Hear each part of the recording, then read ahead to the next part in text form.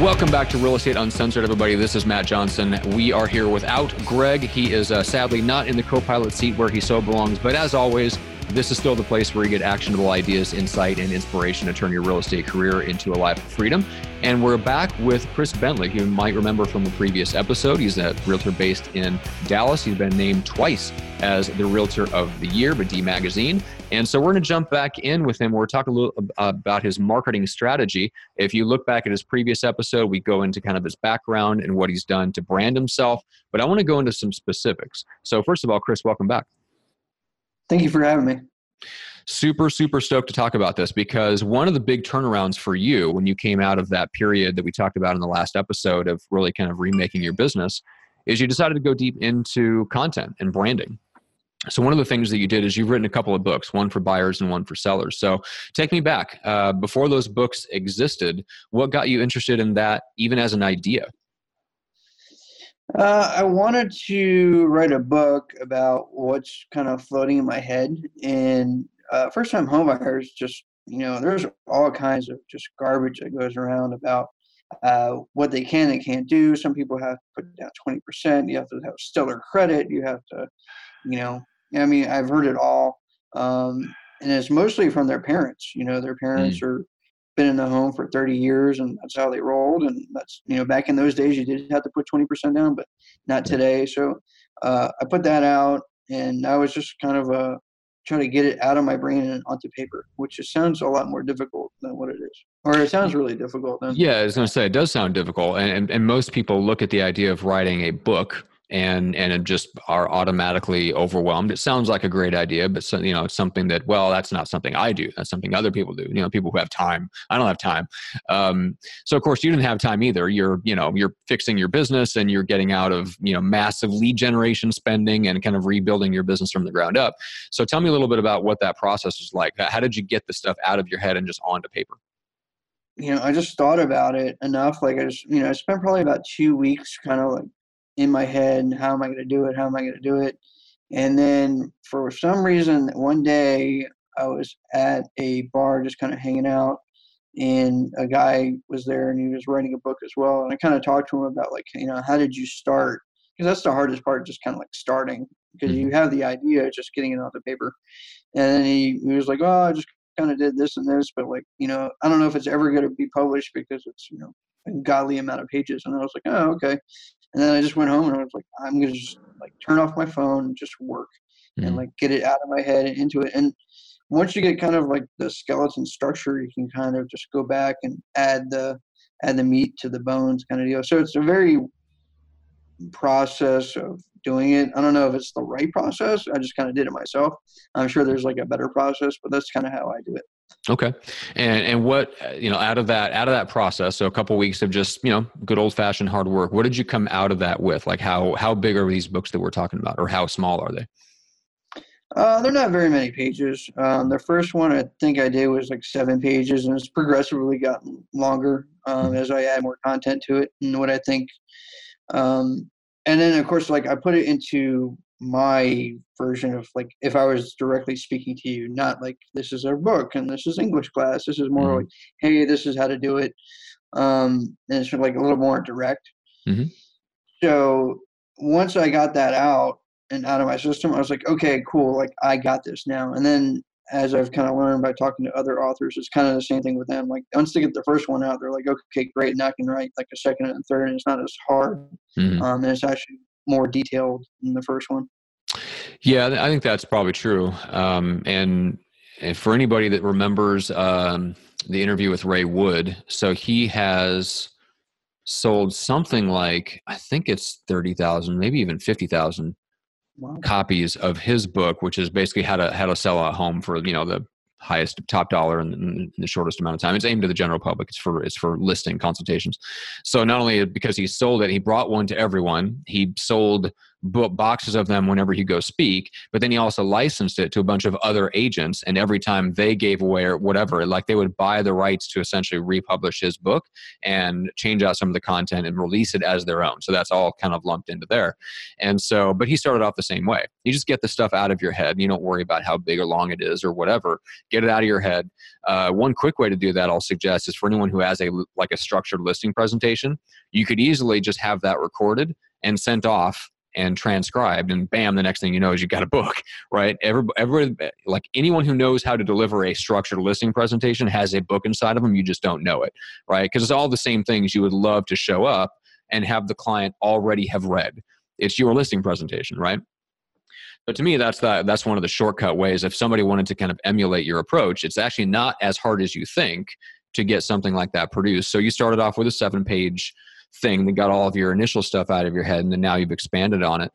Tell me a little bit about how those books are used, either in social media, or are you delivering them in advance before you show up to a listing presentation? Tell me a little bit about how you leverage them.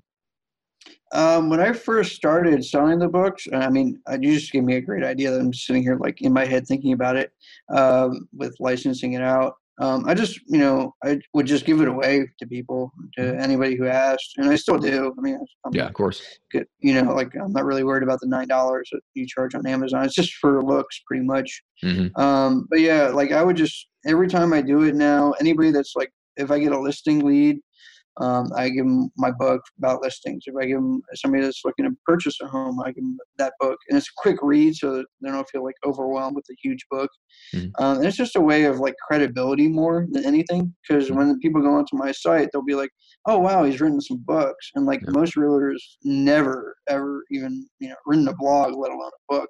Yeah. Albeit it's only 7 or 9 pages, but it's just something that nobody else has done. So it's just a lot of credibility that I like doing. People are like, oh wow, this guy's like really doing it. Yeah, agreed. And to me that solves a lot of problems, right? It just having that credibility thing. So to me there's a couple of different ways to solve like objections that come up in appointments, and one of them is by handling it with the words that you say. Right. And that's one way. Those are traditional objection handlers, and there's nothing wrong with those. But then there's another way to handle them, which is to destroy that objection before it ever comes up. Right. And something like a book does that a lot for your credibility.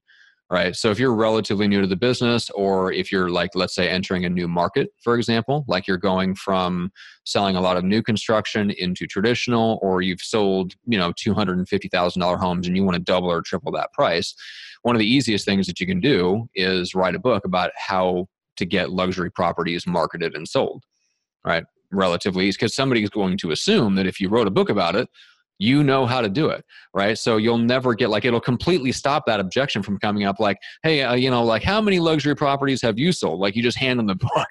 It just annihilates that before it ever comes up. So now granted, it'd be nice if you have some experience before that, but you could literally do an interview book of just nothing but you interviewing other people. And you can still say, I wrote the book on how to get luxury properties sold. It's still true. It's definitely a good way to do it. So I love that approach.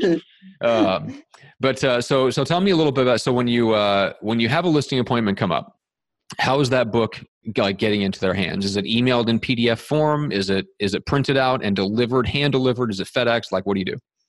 I just email it, and it's just attached to the CMA or market analysis that I do on the property. Just a lot of times it'll be somebody that already knows me, and they'll be like, hey, I reached out to you before about it. Like, now I'm ready. And I'm like, cool. Like, here's a cool book about how to do it, have at it, and it's real basic stuff, but there's a lot of stuff that people really don't, spend any time on, like curb appeal, you try to go sell a house and there's no grass. And I'm like, come on, guys, like the grass is brown. Like, yes. can we throw some paint on it? Something, so right. Just, you got to have some sort of curb appeal. Like, nobody wants to go from a long day at work and then pull into a house where the grass is brown. That's right. That's right. Spray paint that at least with like silver and blue. Like put a Dallas Cowboy star or something in the yard. It'll do something. That's funny. Something. All right. So Chris, how can people connect? How do they learn more about you? Chris D as in danger Bentley .com, Chris D Bentley on Facebook, Instagram, Twitter, LinkedIn, all the above. I'm not really too involved in Snapchat, but I do have an account there. Good old fashioned email as well. Yeah. Awesome. And people should go back and listen to your previous episode where we dug a little bit more into your background. We talked about how you were basically on the verge of bankruptcy and, like way overextended yourself buying leads, and how you completely shifted and rebuilt the business from the ground up to go into branding and social media, which is why we're talking about the books, because that fit into that whole strategy. But people should go back and listen to the original episode where we dug more into kind of the overall story and the arc of where you've been, because that was phenomenal.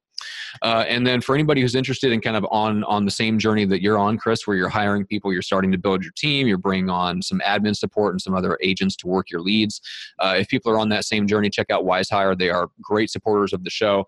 We love using them. Greg is using them right now for sales reps for the radio show that he runs in Northern California. He's gotten 300 and some applications, but what WiseHire does is it matches all of them to the DISC assessment and then weeds out all the people you shouldn't be talking to, right? So it basically skims the cream of the crop right off the top. So you only talk to the very small percentage who match up right to that profile that you're looking for that specific position. It also has job ad templates, so you can really get your ads out there and up and running quickly and start generating candidates that you can start having conversations with. So like I said, check out WiseHire. That's super easy to find, wisehire.com. They are great supporters of the show. And then make sure to subscribe and rate and review the show and all that good stuff on places like Apple Podcasts and iTunes and Spotify and stuff like that. We'd appreciate it. And if you like a certain guest episode, like if you like the episode today with Chris, make sure to give Chris a shout out in the rating or the review that you write, just to thank him for his time and his contribution. So with that being said, Chris, appreciate it. This was super fun.